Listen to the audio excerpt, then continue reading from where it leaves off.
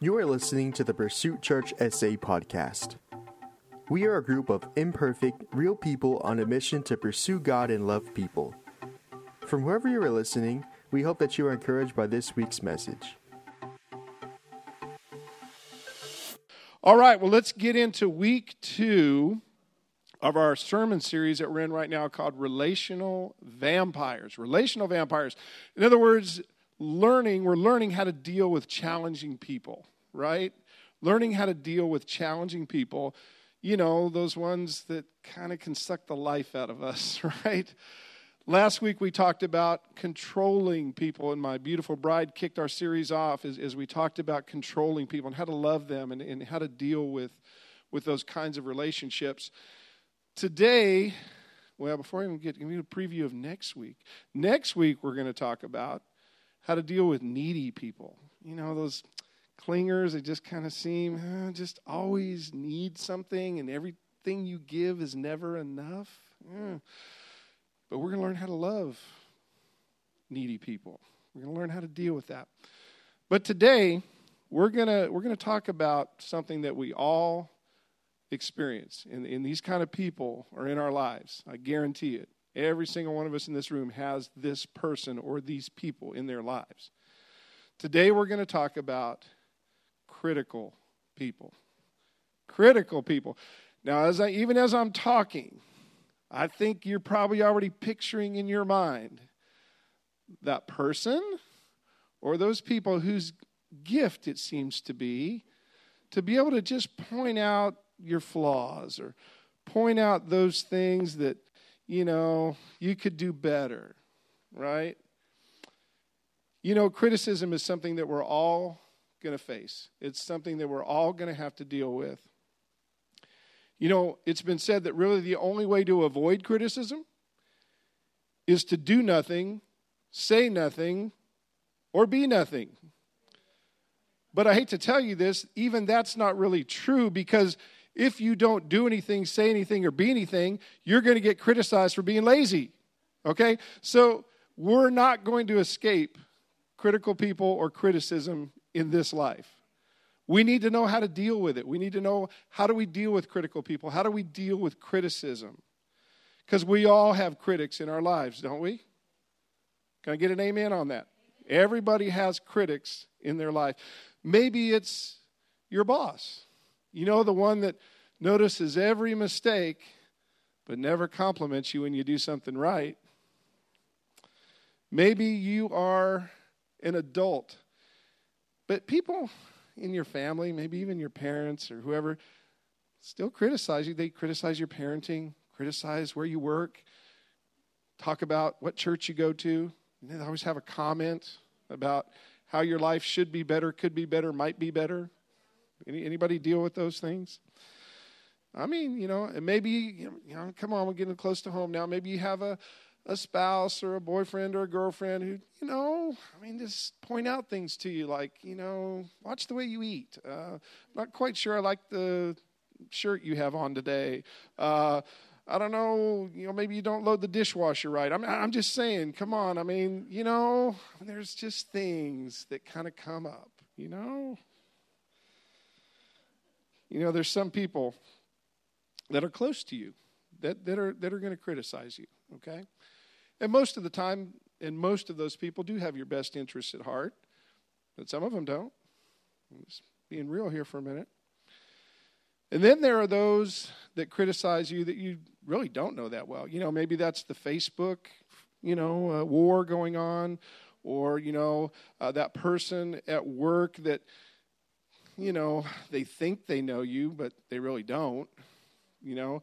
Or maybe it's that friend of a friend who heard something about you. Anybody ever deal with that one? You see, criticism and critical people can come from many corners. Let me say that again. Criticism and critical people can come from many different corners.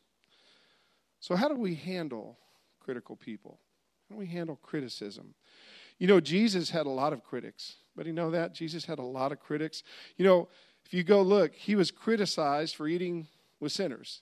He was criticized because he ate too much. He was actually called a glutton at one point in Scripture. He was criticized because he drank with his friends and disciples.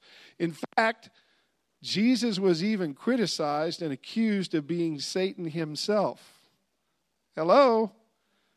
Wow. Jesus had a lot of practice dealing with critics. And yet, despite that, he was able to show us how we should respond to them. I want to share with you today 3 ways that we can biblically deal and respond to criticism. 1, we can let it go. 2, we can respond but slow. And 3, we can learn and grow. I'm going to talk about those 3 today.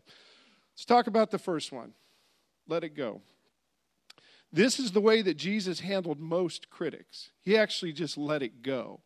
In fact, if we look in at 1 Peter 2:23, this is what Peter reminds us about how Jesus handled criticism most of the time. It says, when he was reviled, he did not revile in return. When he suffered, he did not threaten, but continued entrusting himself to him who judges justly. You know, when you see that word revile, that doesn't mean, I don't like your shoes. No, revile is a very personal, abusive type of criticism. Okay, that's a lot of the criticism that Jesus dealt with. And despite this abusive form of criticism, Jesus chose primarily to ignore it and to let it go. The end of that scripture tells us why. Because Jesus knew what we forget. And that is this, that God is the judge of people's motives and actions, not us. Remember that.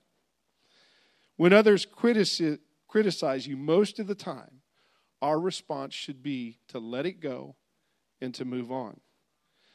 Now, that doesn't mean that we don't consider what we hear, that we don't process and consider the criticism.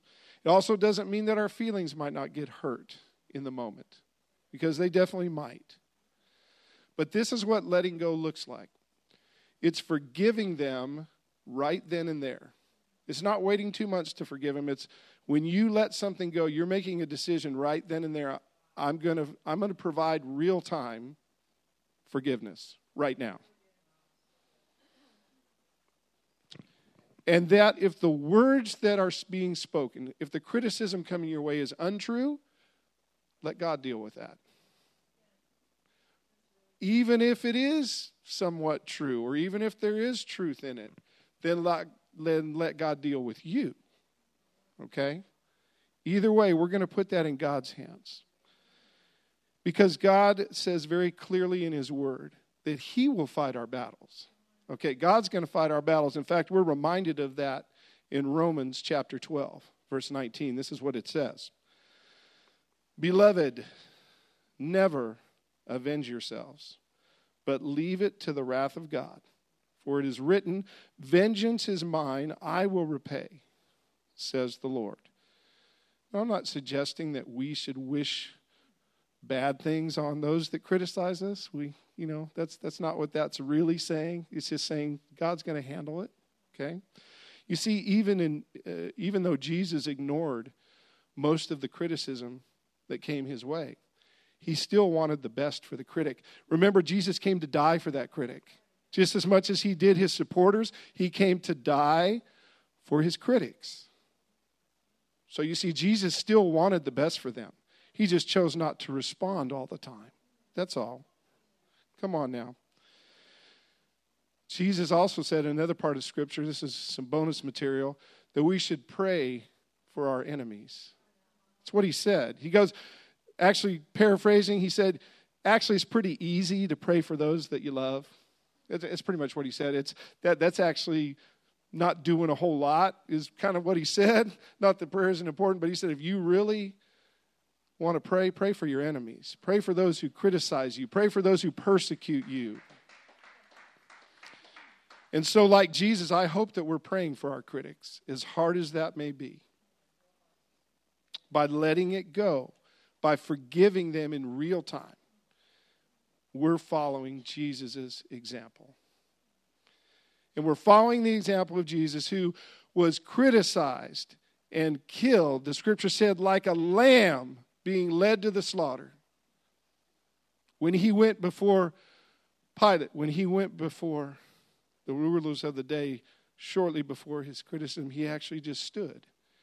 And he did not answer every criticism that came his way. He stood and went to the cross like a lamb to slaughter for you and I. And when we're able to do that, we're following his example. In fact, Jesus' final words to his critics were these: Father, forgive them. They know not what they do. That's how he responded to the criticism of his day.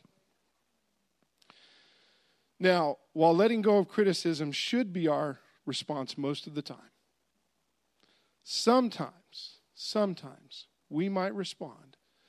But if we do, we better respond slowly and carefully. So when might we want to respond? What are those circumstances or situations that may dictate a response from us? Well, this is where two words come into the picture: proximity and position. Proximity and position. You see, the proximity someone has to you, in other words, how close they are to you, and the position that they hold in your life, a position of influence. In those kinds of situations, and with those kinds of people, when they criticize you, oftentimes a response is appropriate. But we need to do it the right way. We need to do it the right way.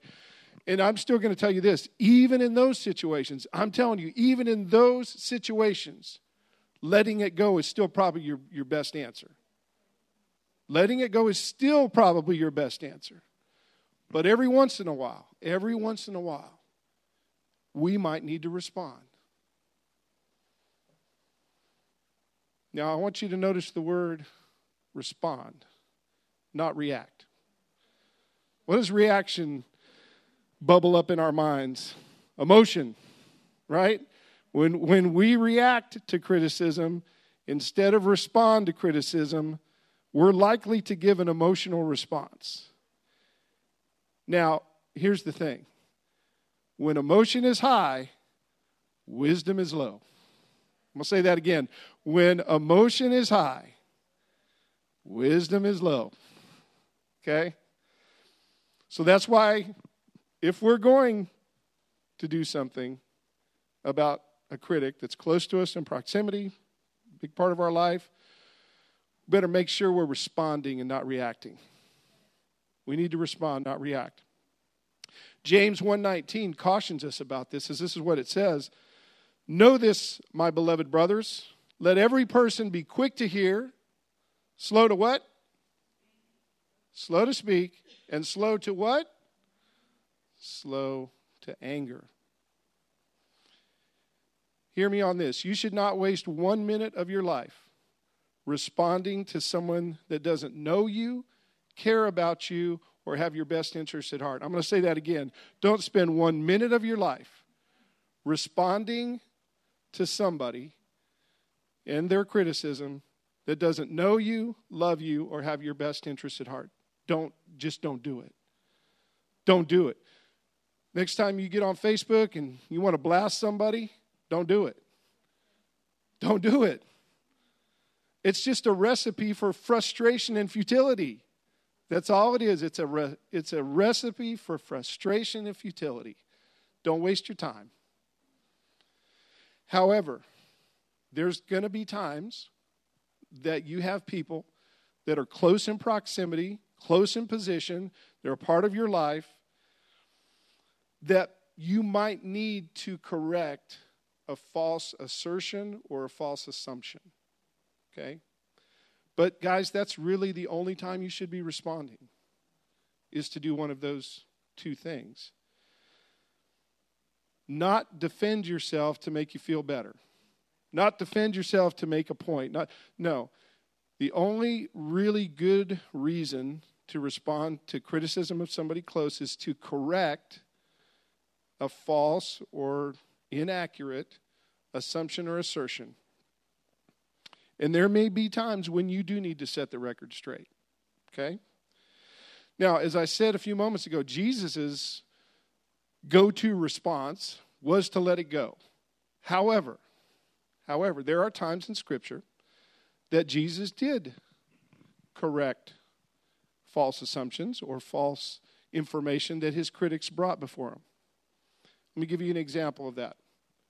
Matthew chapter 26, verses 6 through 13, and this is what happened there. It says, "Now Jesus was at Bethany, in the house of Simon the leper.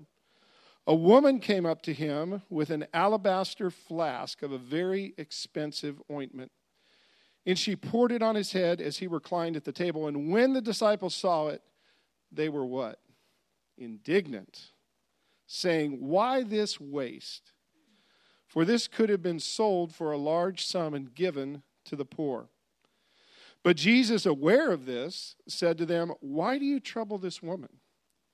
For she has done a beautiful thing to me. For you will always have the poor with you, but you will not always have me. In pouring this ointment on my body, she has done it to prepare me for burial.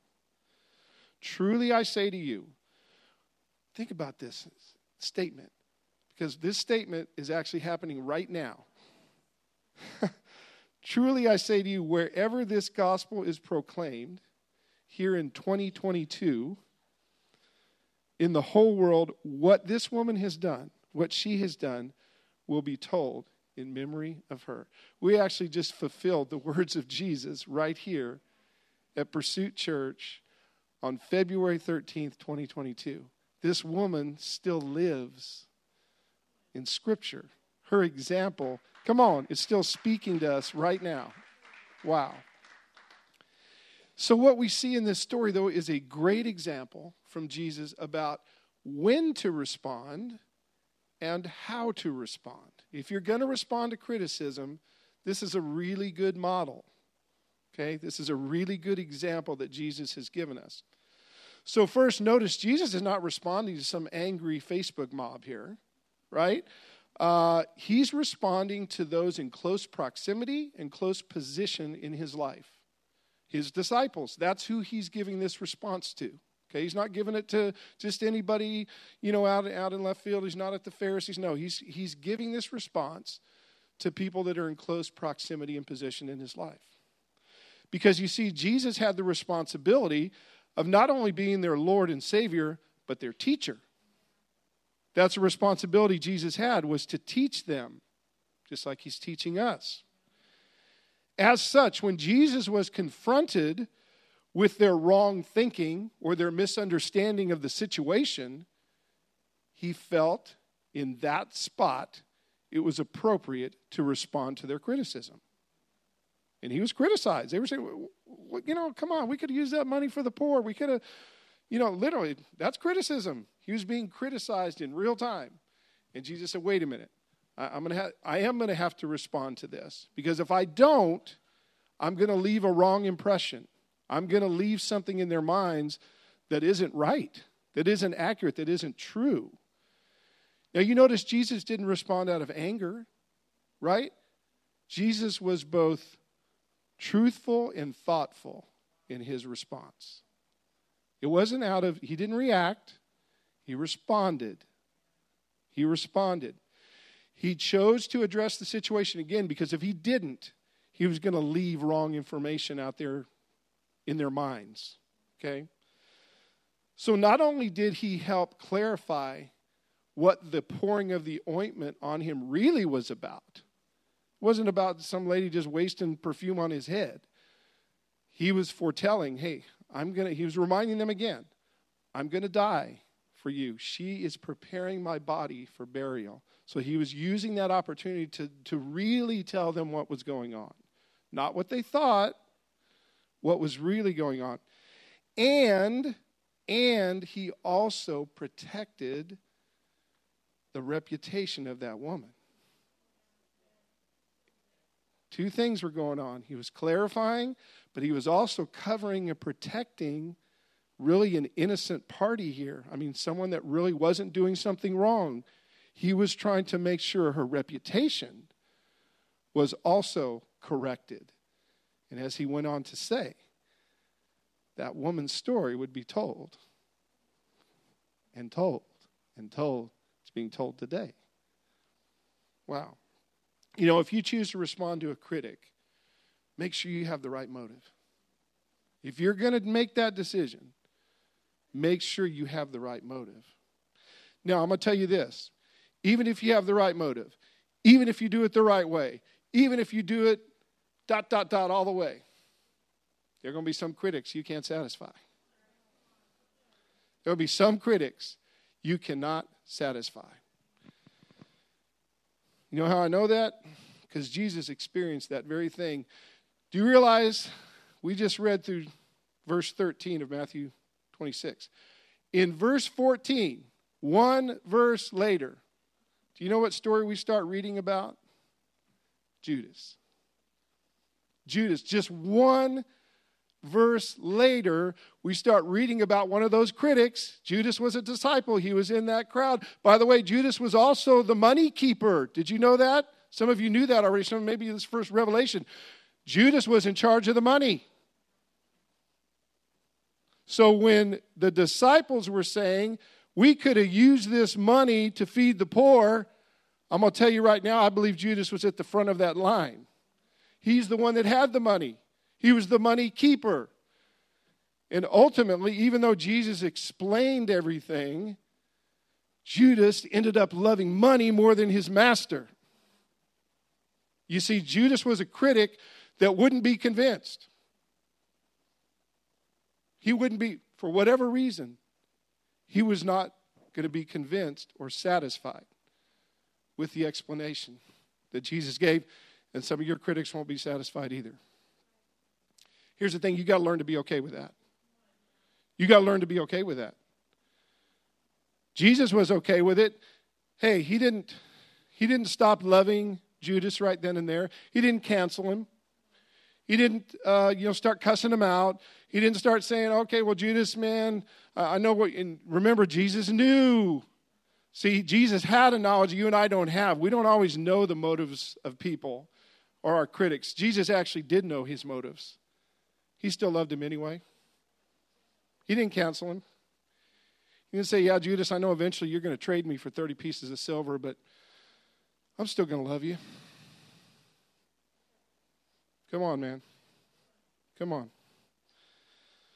So some of Jesus' own disciples didn't get satisfied by his explanations. Some of your critics won't either.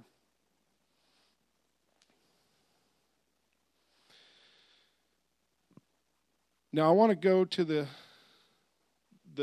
third response that we have for criticism. That is to learn and grow. Man, I'm telling you, this is by far the most difficult. Anyone feel me on this? Man, this is the hardest one of all. But man, it's the one that has such opportunity for us to grow. What do we say our word for this year is as a church? Growth. I'm telling you, this third one, as hard as it may be, provides the biggest opportunity. Proverbs 12:15 says this: the fool is right in his own eyes. Woo! But a wise man listens to advice. Man, I'm telling you, as hard as it may be to process that criticism when it comes your way, or that critical person, guess what? We can often find good advice and good counsel from our critics. It's there. It's there. We got to dig it out, and we got to let it in to a healthy way.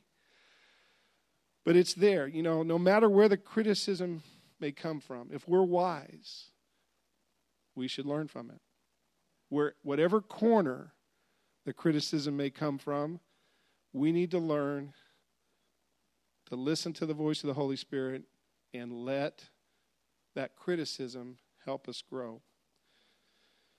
Now, there's useful truth. That's what we should be looking for when we start discerning what truth am I going to allow in or get in from criticism, we want it to be useful truth. Because, you see, criticism should not be used to condemn us. That's not, but we take it that way if we're not careful, right? We can take criticism as condemnation, but that's not the real value or point of criticism. Hopefully we're using it to correct us. Come on. Nobody gets it right all the time, y'all. Come on now. Nobody gets it right all the time. We all need correction. We all need improvement. None of us gets it right all the time. Say that with me. None of us gets it right all the time. Okay, and I do mean none of us. Okay? There's only one perfect person. His name is Jesus. The rest of us, we got issues. Okay? Come on. We have things called blind spots. Everybody knows what that is, right? It's something that everybody else can see in you, but you just don't seem to be cognizant of it. You don't seem to be. That's why it's called a blind spot, right? Everybody else, Bob, no, man. What? Oh, really? Oh, yeah. Okay. So you see, even our critics can serve a purpose. Now, here's, again, it doesn't mean we respond to every critic. It doesn't mean we respond to everybody. But we should learn to filter criticism to see what truth is there. To see what truth is there. Listen, man, if multiple people tell you something, chances are it's not their inaccurate criticism. It's your issue, it's your hang-up, it's your behavior, something's going on that you might want to address. Okay? Because in the mirror, you're still looking at you. Okay? So 3 people say, Bob, I don't know about that choice of shirt you have on today, bud. I might want to think about that for a minute. Now there's even more serious things than that. I'm keeping it light on the surface, but someone says, I don't know, man. You don't listen very good, dude. I mean, you seem to always want to talk when someone else is wanting to say, oh, that just hits a little more at home. But it's important. If multiple people are telling you things, you might want to take a minute and listen. And how about the next time someone points something out to you, instead of getting mad as our first reaction, that's usually what we do, maybe we consider, are they right about that? Before I respond. How about that? You see why this third one is the hardest? Because it's the one that actually causes us to have to think for a minute before we respond. To be honest with you, in the letting it go, that's a lot of that's an internal thing going on. It's okay, I'm going to choose to let it go, but when you get to this third one, it goes beyond that. It's like, wait a minute, maybe there are some things I actually need to change. Because let me give you this caution. It's not in the notes, but it's coming to me right now that we need to be careful that letting go doesn't mean that we dismiss. Because if we're just letting it go because we don't want to deal with it, that's something different. If we're letting it go because we're truly forgiving the person, we're still maybe see some value there, but we're not going to respond to them, then that's okay. But if we're letting it go, just, I don't want to deal with that. It's a little bit of a problem. I've done that many times. Well, I'm just letting it go. Well, what I'm really saying is I don't want to deal with that. Ooh, wow, it's getting real up in here right now. Woo. Well, right about now, sometimes in the sermon you start with a story and sometimes you end with a story. So this time I'm going to end with a story. So it's a good time in the sermon for a Karen story. Woo! Now, in all truthfulness, it's really a Bob story, but Karen just happens to be in it. Okay, so it's really about me, but she's in the story. So let me say this. Karen and I spend a lot of time together. Now, that's actually a really good thing, right? But, think about it now. We work together. We're in ministry together. We're together a lot. Okay? I'm just saying. But It really is a good thing now. Come on, don't misunderstand me. But think about this. That also means, though, that we drive in the car a lot together. We just happen to drive a lot in the car together. Now, my driving has been a source of consternation for my bride for many years, okay? And sometimes that frustration I can perceive as criticism. Can you feel me on this? Are there any backseat drivers in the house today? Any backseat drivers? Okay, any drivers that have backseat drivers in your car? Oh, I see a lot of hands. Yeah, I figured this one was going to kind of touch a nerve out there a little bit. So I think you see where I might be going with this. But here's the thing. This seemingly small, sort of annoying criticism thing provides a beautiful example of how the 3 ways to respond to criticism can be played out. So let me share this with you. So first, when Karen begins to offer her critique, shall we call it, of my driving, whatever it may be at the time, number one, I have the ability, I have the opportunity to let it go. I have the ability just to say, hey, thanks, babe, got it. Woo, and just keep going. Now, I may be listening, but I'm not necessarily responding. I'm just letting it go. Say, okay, thanks, babe, gotcha. I know the exit's 3 miles up. Okay, perfect. Even if I think I might be right, okay? However, here's a little tidbit for you. That really doesn't matter in the moment, whether I think I'm right or not, because I've learned through experience that winning is not worth the fight. Hey, sometimes when you're faced with critics, winning is not worth the fight, guys. Let me say that again. Winning almost always is not worth the fight. It just isn't. That's why we need to learn to let it go. The matter of the issue is just not that important. It just isn't. Now, let's move to the second situation where I'm going to respond, and here's the only reason I would respond. If the suggestion that she's making about my driving, if I don't respond, is actually going to be worse. Okay, and so what is it? Oh, wait, Bob, what does that look like? Now, be careful, you're treading on. Okay, so here's what that might look like. So we're driving down the road, and Karen says, hey, exit 52 is the one to take, right? Okay, but I just happened to have been to this place before, and I know that exit 53 actually is just a little bit shorter because there's a back road that she didn't know anything about. In that case, I might respond with, hey, babe, yeah, but you know what?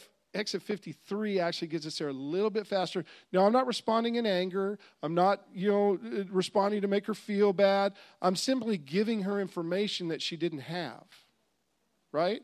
So that's all I'm doing in this scenario. I'm not mad at, oh, what do you mean? I'm not getting off at exit 52. That's stupid. That's crazy. No. Hey, babe, exit 53 just gets us there a little bit faster, okay? So I'm responding. But I'm responding slowly and carefully.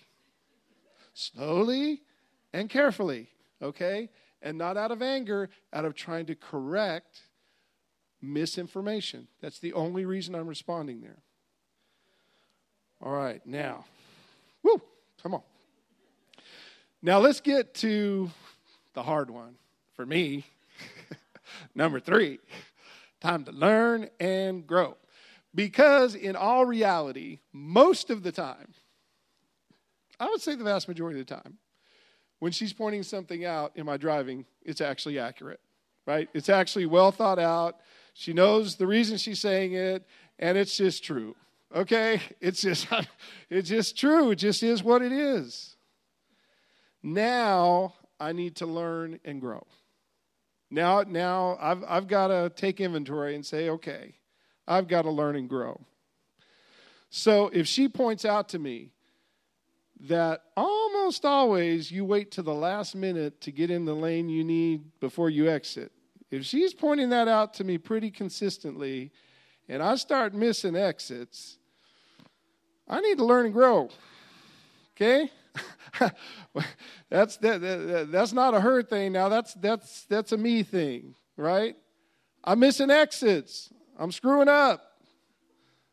Okay? I need to learn and I need to grow.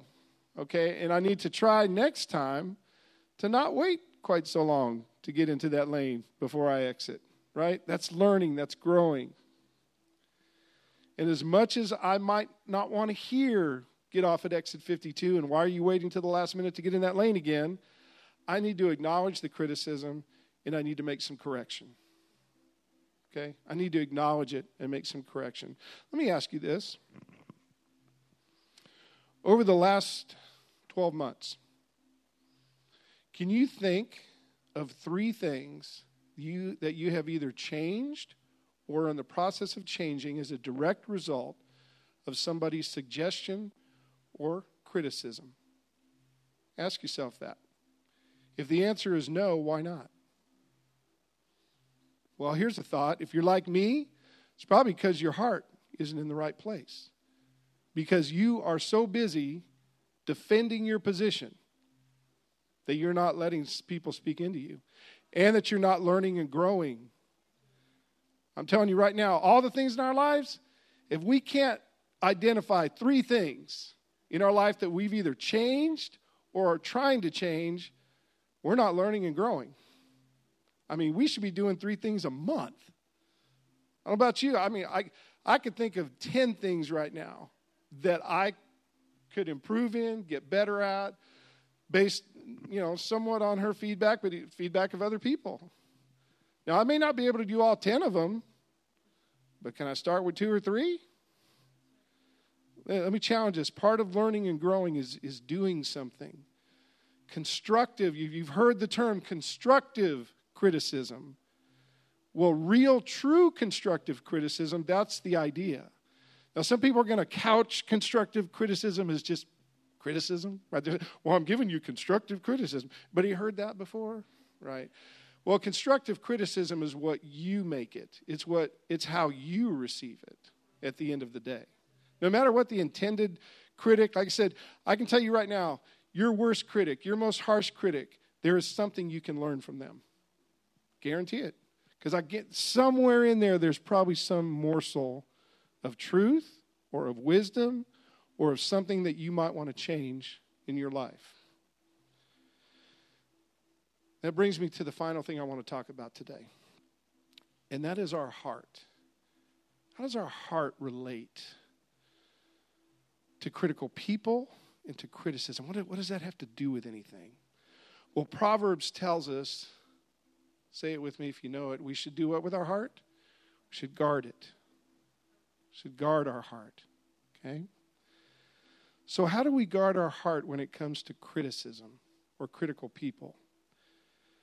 First, we should guard our heart against letting the criticism of others get into our heart and make our heart sick. That happens when we take the criticism too deeply, internalize it, and think that that's who we are. Okay? Don't do that. Guard your heart against that. You see, here's the thing. You can't let compliments go to your head, and you can't let criticism get into your heart. I'm going to say that again. Don't let compliments go to your head, and don't let criticism get in your heart. You see, when you let compliments go to your head, what happens? Pride, right? You have an inflated or higher view of yourself than really, humility is not thinking less of yourself. It's thinking of yourself less. Okay, so we got to have this balance. And you see, if we let criticism get in our heart, though, it gets it sick, it gets it discouraged, it gets it, man, that's not what we want to let criticism do. You don't want your heart to get discouraged and hurt and your confidence destroyed. That's not what we want. You see, that balance is so difficult to keep sometimes, but it's so important. It's so important. Don't let your critics derail your destiny. I'll say that again. Don't let your critics derail your destiny. Don't let them tell you who you are. Let God tell you who you are. Come on. And with God, it's very clear. It says there is no, let me say this first. God does not criticize you. In fact, it says there is no condemnation in Christ Jesus. Okay, so God is not up there criticizing you. Oh, Bob, I didn't like the way you, spoke that message today, or I didn't like the way you didn't give that homeless guy $10. Or no, hey, I'm just telling you, man, God is not up there criticizing you. Okay, know that. Let your heart rest in that truth. God's not criticizing you. Let me also finally say this about our heart. Let me challenge us today to also guard our hearts from developing a critical spirit ourselves. Oh, the room got a little quiet. It should. It should, because this is about you and me. If you're constantly looking for the bad before you look for the good, you might want to address that. You might want to be aware of that. You might want to let God deal with that in you.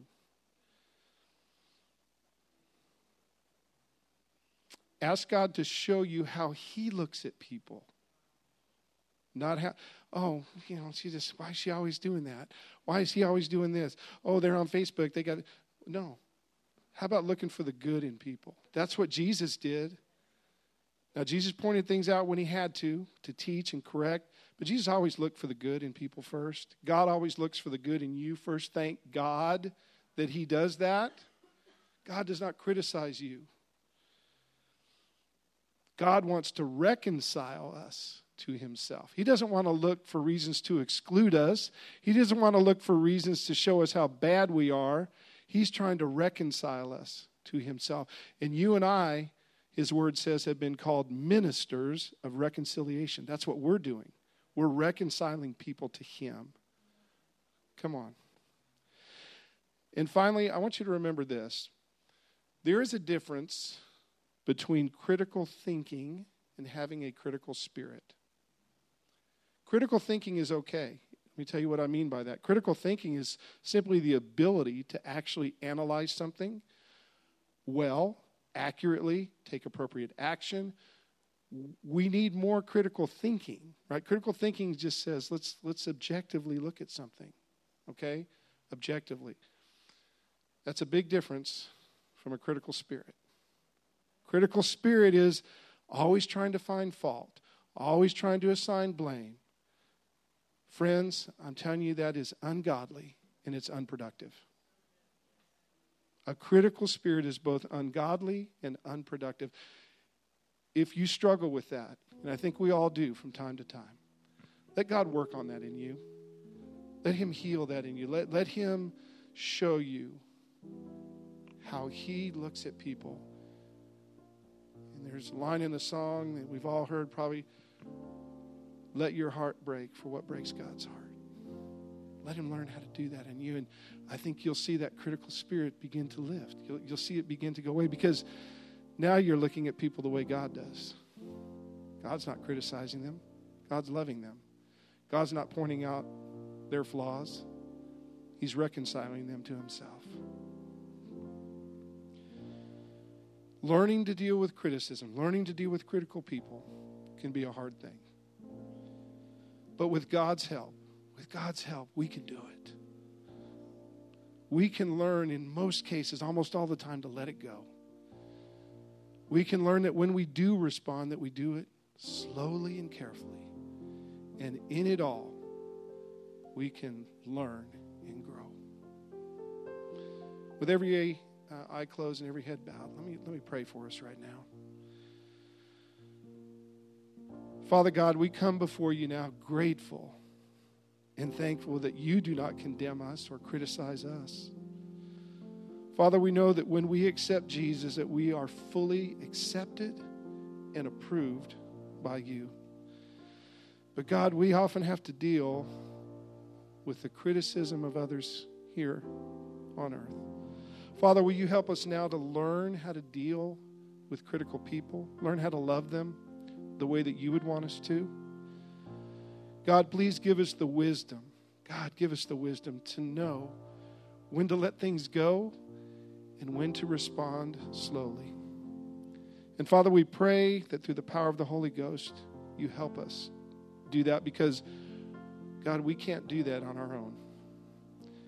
And God, in all of us, give us the capacity to learn and to grow. Show us, Father God, how you want us to change, what you want us to do. And Father, give us the strength, even when we hear criticism from corners that we may not want to hear it from. Don't let us get caught or paused in our pain or our anger. Don't let us get stuck there, God. Father, help us to learn and grow. In Jesus' mighty name we pray. Now, with every eye still closed, every head bowed. Maybe there's somebody in this room who's not yet experienced that non-critical, non-judgmental love of a Savior. Jesus came to redeem you, not to condemn you. And maybe you've let the criticism of the world get into your heart. It's been a long time since you felt the free love that God gives us. And if that's you right now, Jesus is calling you to walk in a new way and into a new life. In support of anyone here that may be experiencing that, either for the first time or maybe for the first time in a long time, can we all just pray this prayer together? Just repeat after me. God, I want a new life in Jesus. A life free from the penalty and the pain of sin, because I know that I am a sinner. But through Jesus, I can be made new. I believe that today, and I receive that today. Today I give my old way of life up so that I can walk in the new. In Jesus' name, amen.